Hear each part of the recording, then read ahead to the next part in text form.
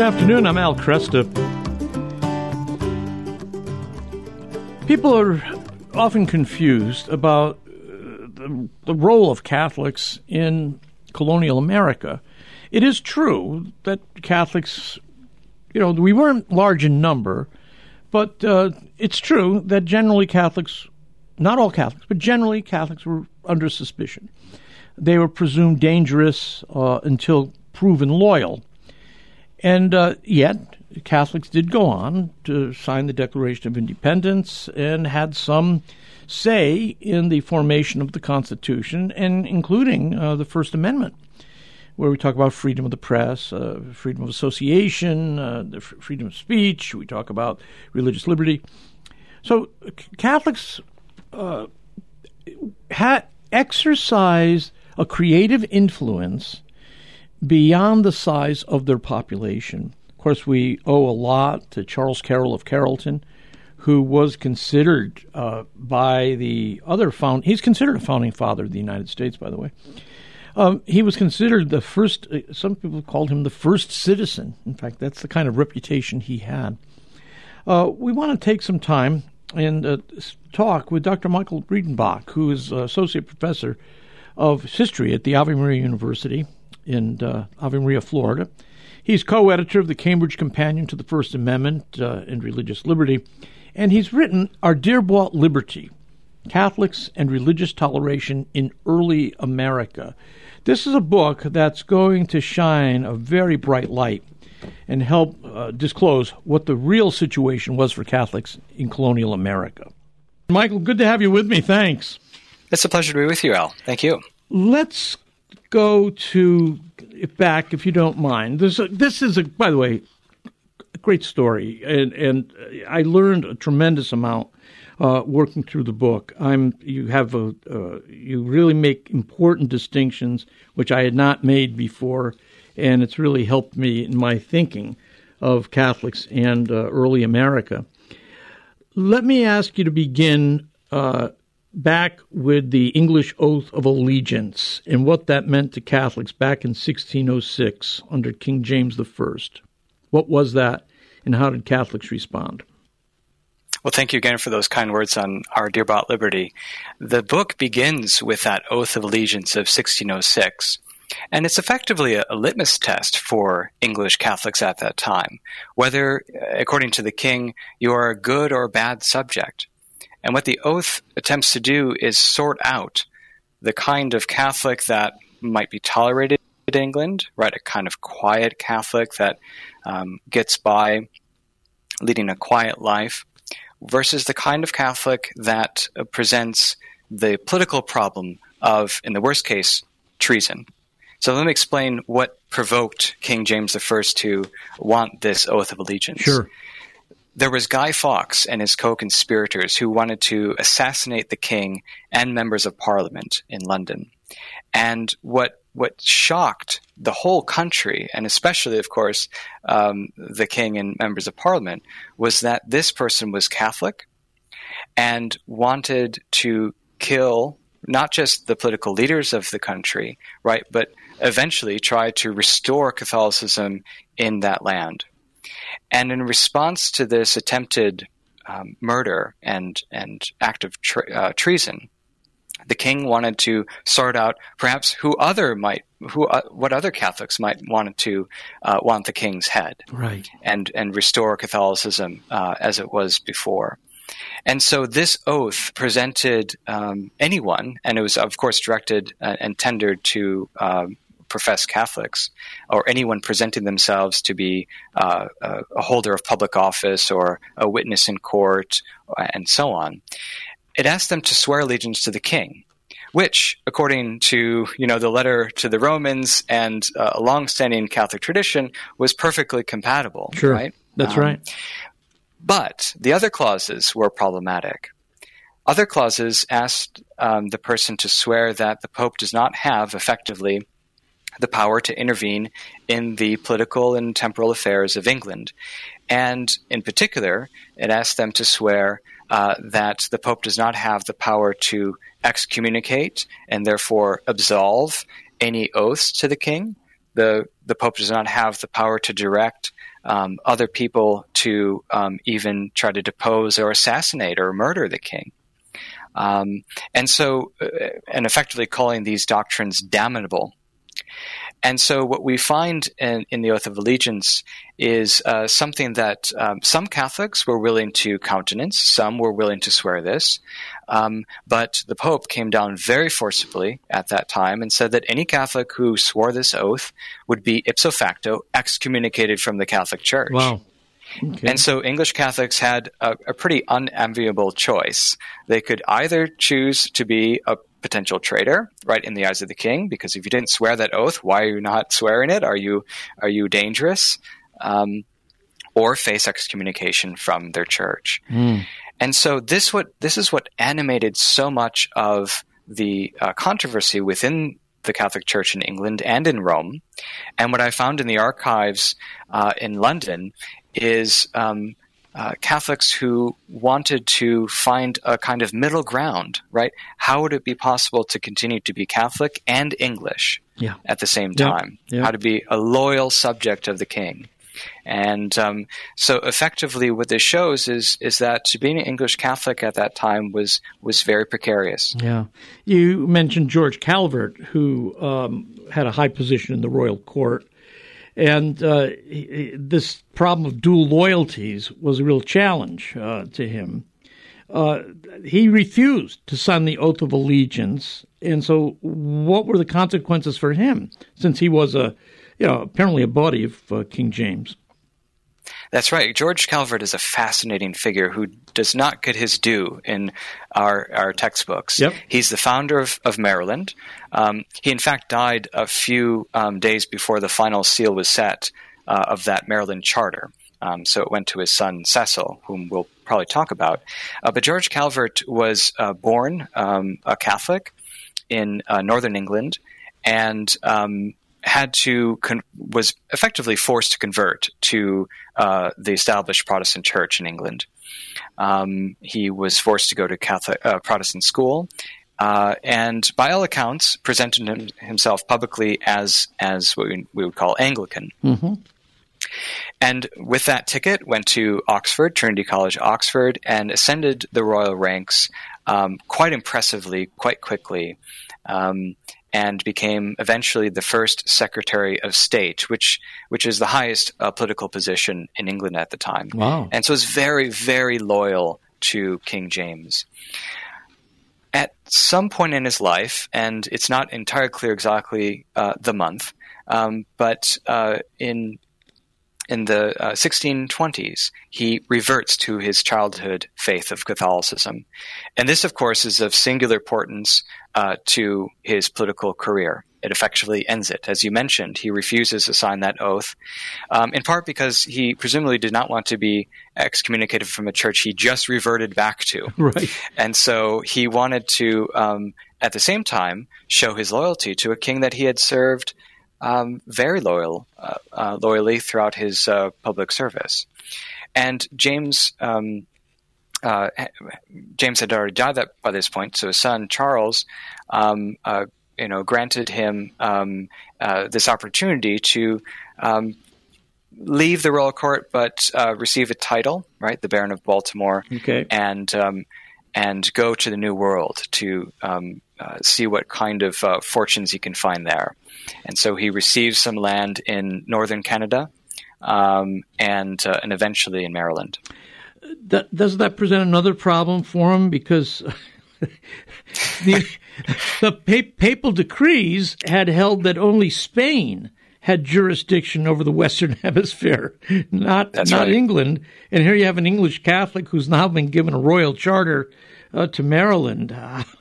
How does that play out?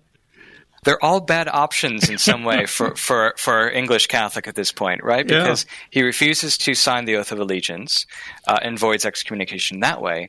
But for an English Catholic, or just an Englishman generally, to claim territory and authority in the New World, as they saw it, which is the Americas, would be to abrogate, would be go against Inter Caritas, you mentioned this papal bull by the Spanish Pope Alexander, who basically divided the world into two halves, right, Spanish and Portuguese, and said that anyone who tries to settle or claim authority in those respective territories would have to get the permission of either Spain or Portugal, respectively. George Calvert did nothing like that, and the penalty for this, according to the papal bull, was excommunication as well. So one of the little-known facts about early American history, especially Catholic history, is that any Catholic who settled in that colony, British colonies, was going against this papal bull, which Spain and Portugal, for their parts, still believed obtained, still believed it was good law, according to the Holy See, and that was not resolved until later. And later, Spain did concede that Britain could have this territory, but that was a kind of retrospective look. At the time, George Calvert was apparently going against this papal bull, but his son Cecil did go and basically found Maryland, didn't he? That's right. So he never physically went. George and Cecil Calvert never set foot on their own colony, but they owned it, according to the King's Charter. And this presented, again, a singular challenge to Catholicism, or Catholics in particular, in this English Protestant empire, because the law was at the time that anyone from England going to English colonies had to swear the oath of allegiance. There were actually ship searchers roving around the shipyards, waiting for people to board these ships from Gravesend in London, and make sure that each voyager tendered the oath. Wow! And so we have in the archives that I found actually some very interesting drama, because these ship searchers reported back to the Privy Council, the King's Council, that some people refused to take it. And the ship was actually stayed because some people were said not to have taken the oath, and presumably those would have been Catholics. Protestants would have had no problem doing so. And so what we found, in fact, is these kind of machinations, if you will, on both sides, resulting in some people coming on board the ship later on in an Isle of Wight, which is the southern tip of England, and boarding the ship that way. So they never took the oath. Never had. Interesting. Hold it there if you would. Michael, we'll continue conversation. With me is Dr. Michael Breidenbach, an outstanding new work. Our Dear-Bought Liberty, Catholics and Religious Toleration in Early America, makes sense of a lot of confusing, contradictory thoughts we have about Catholics in the beginning.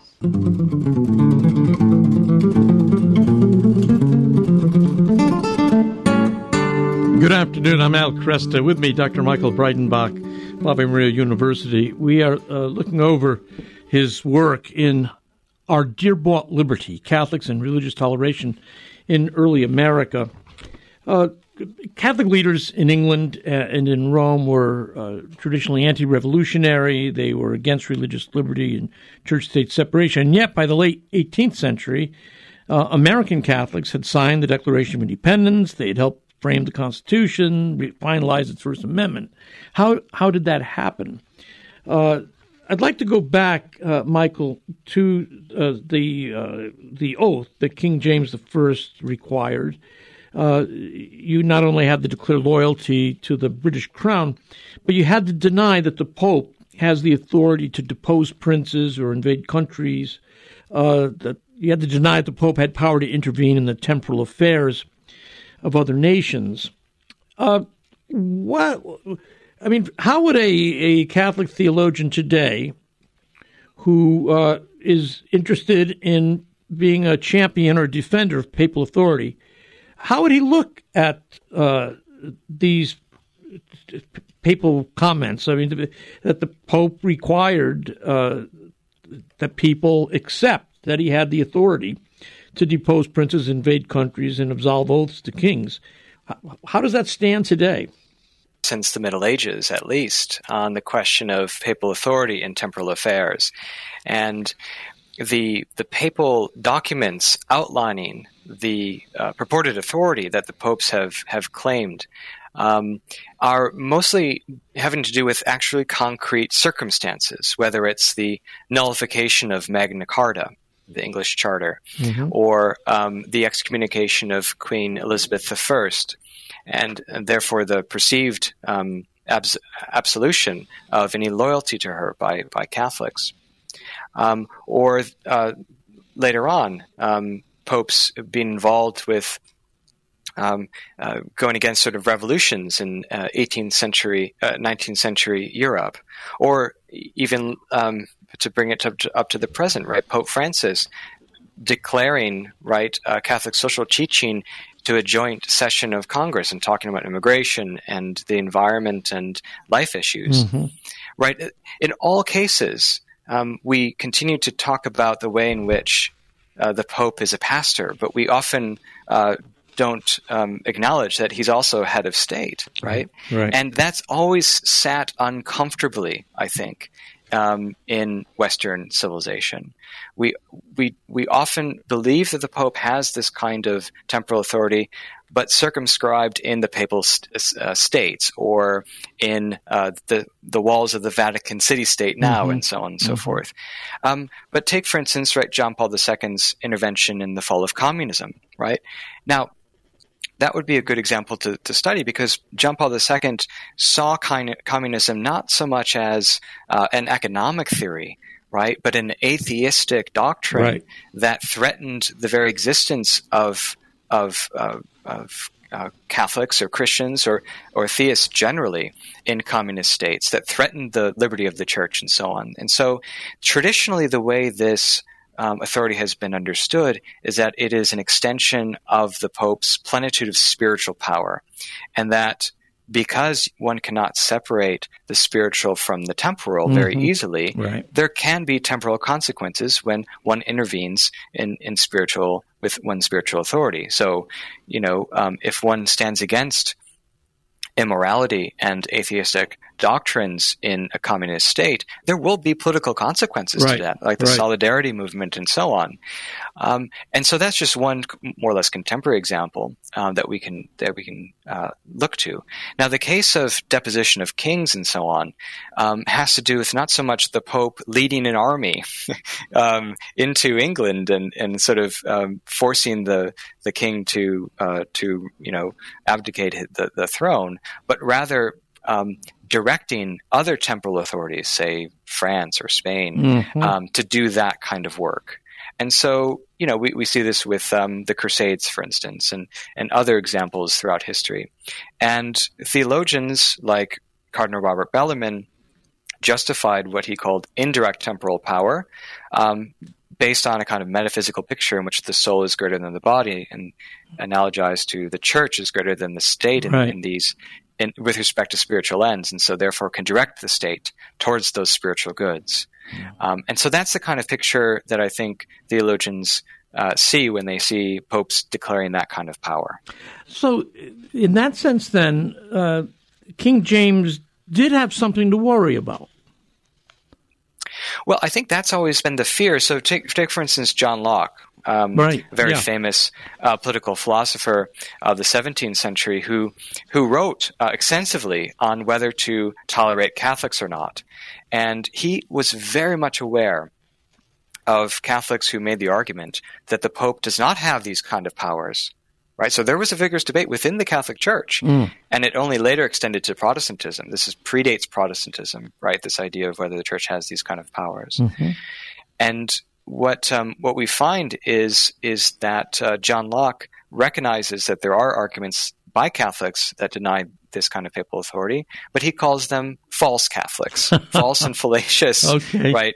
And so he picks sides in that way. And so, in some ways, Protestants are the ones who see Catholics as dangerous precisely because they don't accept that anytime a Catholic says, no, you have nothing to worry about, the Pope does not have this kind of power, they simply don't believe it.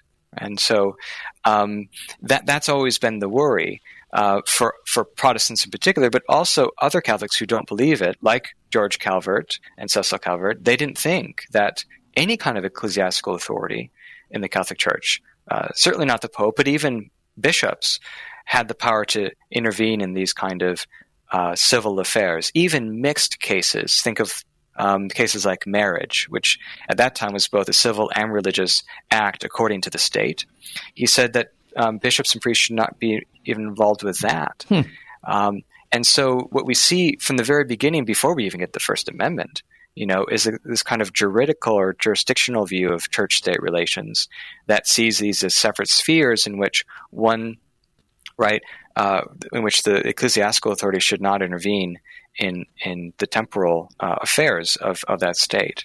So this is a serious debate among serious Catholics then, the extent of papal authority in temporal affairs. That's right, and it's muddled, right, and murky and messy because, frankly, we're talking about extremely complex policies and decisions at the very highest level, right? Yep. The overthrow of a king is no small order, and so it's not so much whether this would actually happen; it's the very fact that it could be claimed to have happened, right, or will happen in the future, that scares, right, the Protestant establishment. And this is precisely the kind of context in which the Catholics that I talk about from this 200 years of history in Our Dear Bought Liberty, this is the context that the Catholics are worried about, right, answering those objections to Catholicism. I mean, there are others, right? I mean, transubstantiation, sure, the veneration sure. of the saints, and so on.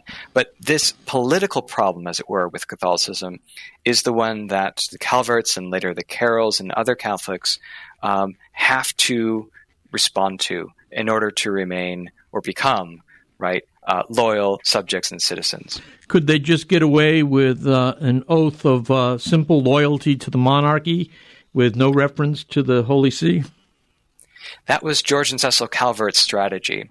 So what I found in the archives in London, this is new research that comes into the book, is that George and Cecil Calvert tried to amend the Oath of Allegiance of 1606. And it's an audacious move, and there's a lot of ink spilled on what to do with this oath.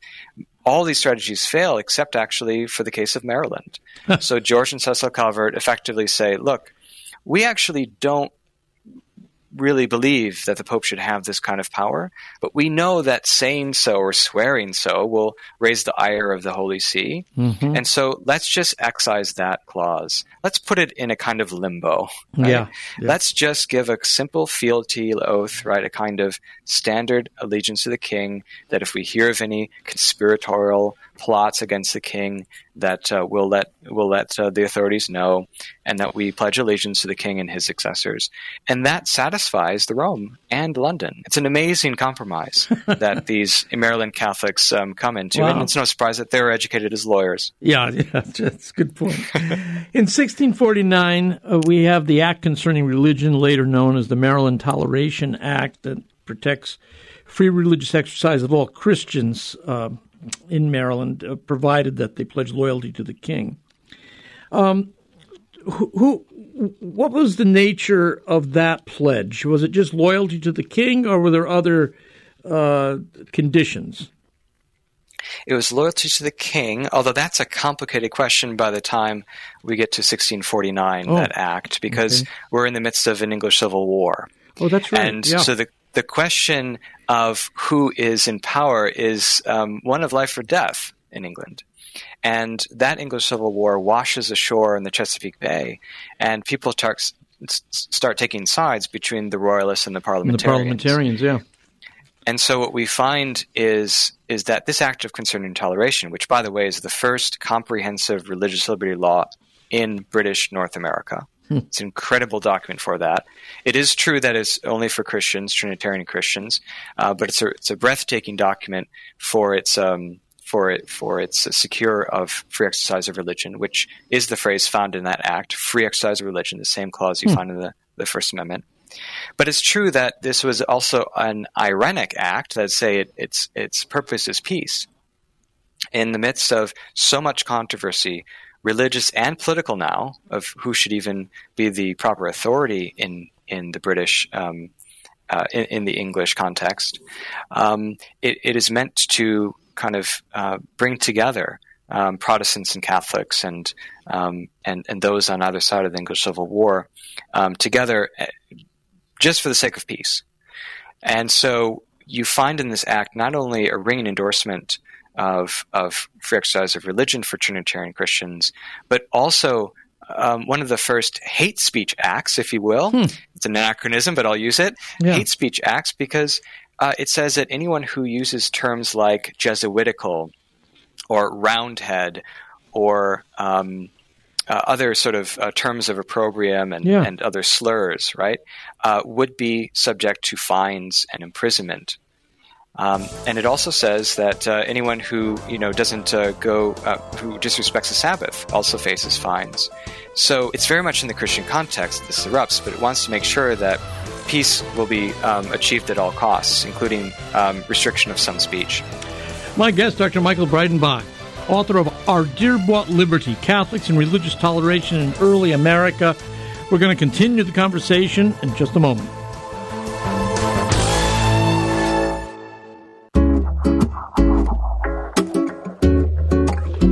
Good afternoon. I'm Al Cresta. With me, Dr. Michael Breidenbach, author of Our Dear-Bought Liberty, Catholics and Religious Toleration in Early America. I'm going to jump into the middle of the 18th century here because I want to get to the Carroll family and the incredible role they played in the United States. And why don't we talk about, if you could begin tracing some of the history of the Carrolls and show how they, by their life and their thinking, were able to challenge John Locke's theory that Catholics were a danger to good state. The Carroll family in early America is the most prominent and wealthy Catholic dynasty in early America. And the story that I begin with the Carroll family is Charles Carroll, the settler, the first one who comes to Maryland. And he comes around the time of the Revolution of 1688. Your listeners might know it as the Glorious Revolution. Yeah. And he leaves because he sees the writing on the wall, right? He sees James II becoming no longer becoming king, and he sees an opportunity in Maryland, which has been, a Catholic haven in the colonies for decades, and he arranges a political office by the Lord Baltimore at that time, and sets sail.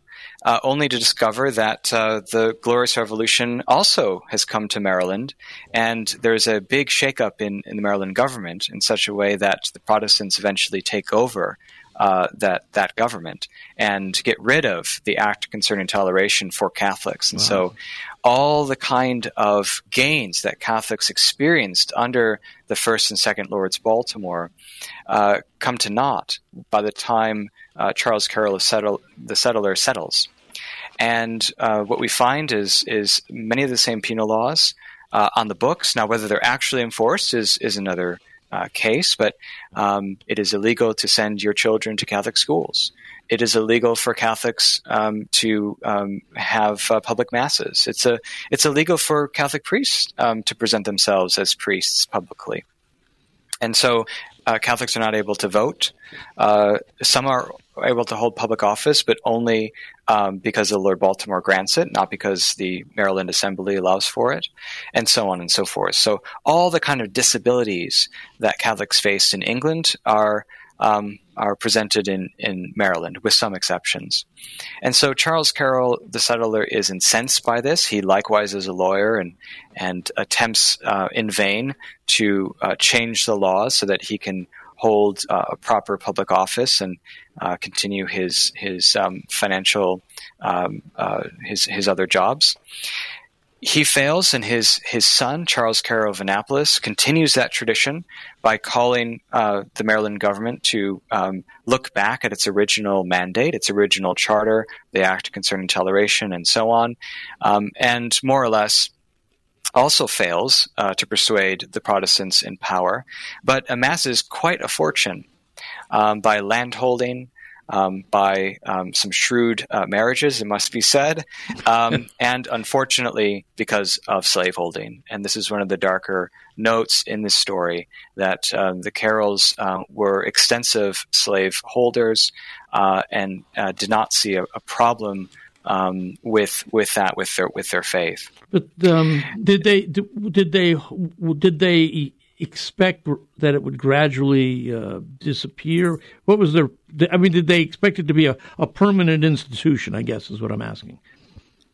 Their actions suggest, that is to say, they buy and sell slaves up until very late in their life, and so that would suggest to me that that they didn't see this as a kind of gradual diminishment of an institution. Charles Carroll of Carrollton inherits many of his father's slaves, and manumits at the end of his life only one. Gotcha. And so this is a very unfortunate aspect to that family.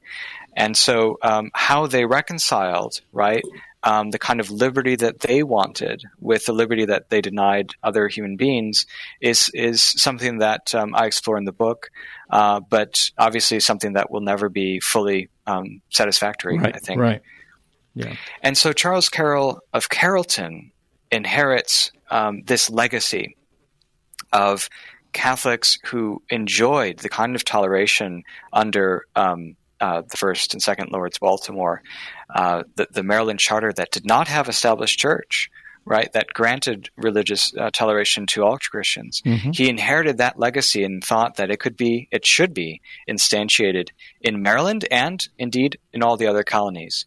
He spent most of his young adulthood in Europe, because you could not receive a Catholic education in Maryland. Right. And so he went to Jesuit colleges in France and modern-day Belgium, as did John Carroll, his second cousin, who later became the Bishop of Baltimore, the first bishop.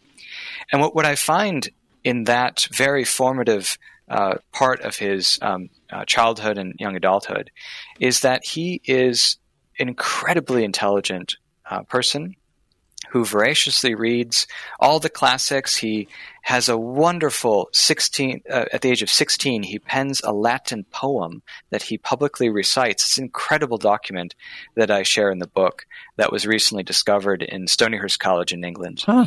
And it shows a level of Latin and erudition that is frankly the equal of any of the major founders that we think of, Thomas Jefferson, John Adams, and so on. It's incredible intelligence. And he reads contemporary debates too, right, on the question of papal authority, on the question of political philosophy, of how best to create a government and the pitfalls of each form of government and so on. Incredibly well read. And what we find when he comes back is a kind of reluctant, I would put it this way, revolutionary, right? Someone who believes, like many people at that time believed, that the king would be able to offer a kind of redress of colonial grievances, right? Would be willing to work with the colonists, because after all, the kings were the ones who granted the charters, not Parliament, as they had argued. That's right. And so they put their trust in the king, to whom, frankly, they had sworn loyalty. Mm-hmm. When that didn't happen, that's when folks like Charles Carroll of Carrollton began to turn to the independence movement.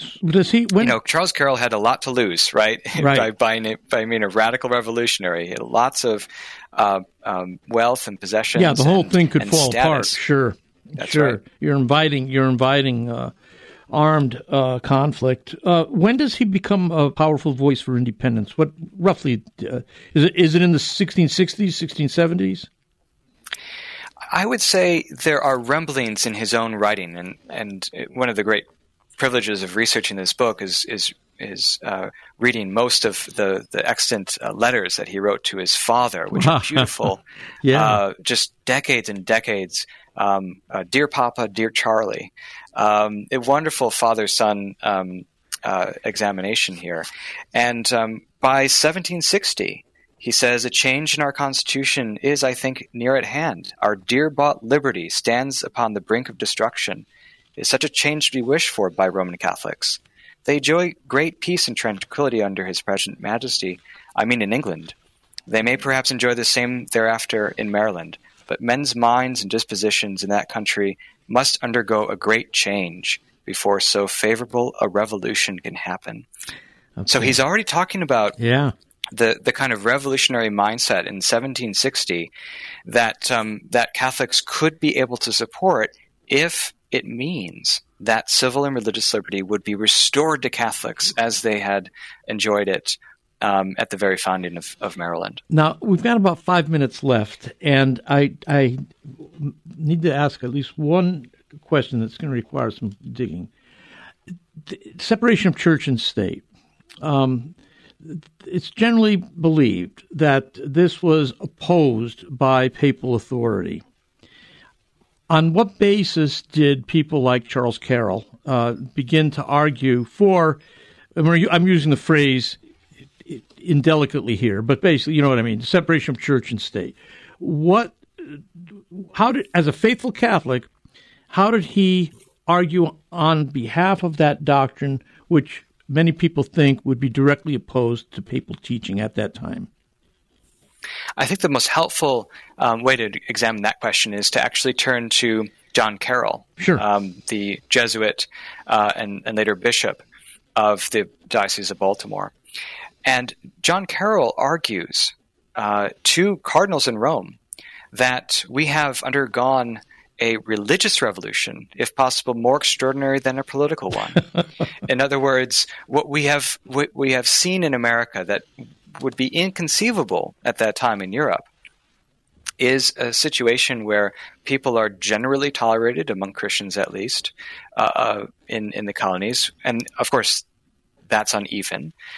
But we don't have a federally established church.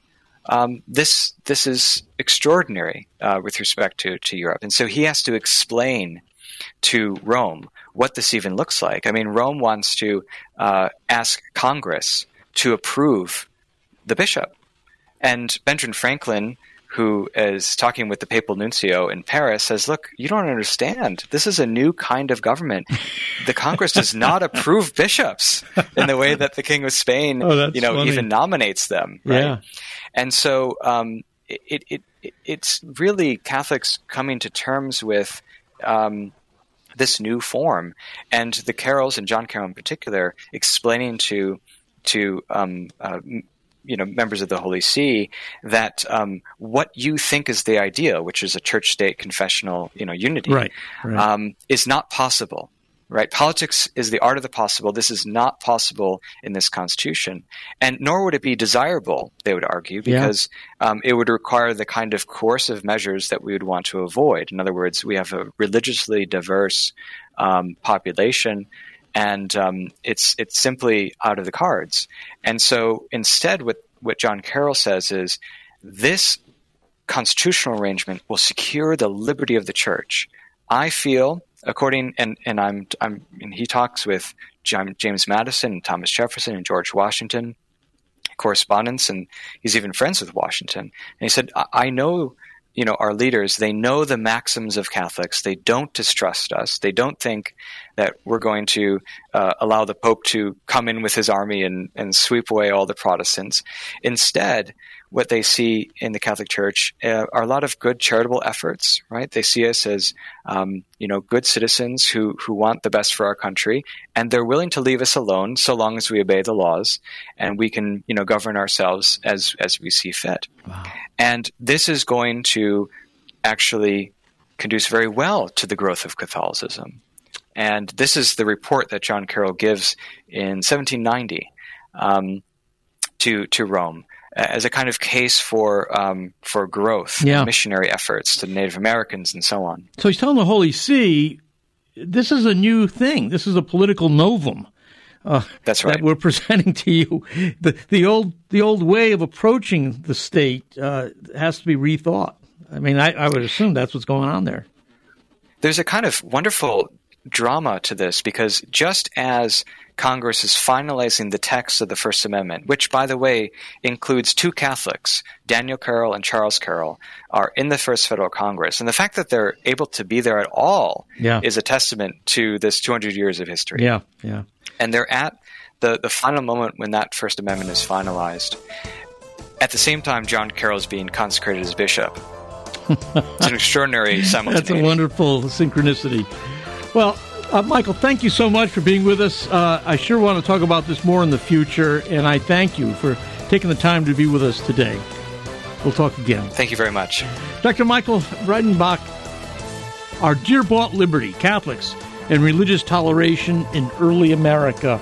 I'm Al Cresto.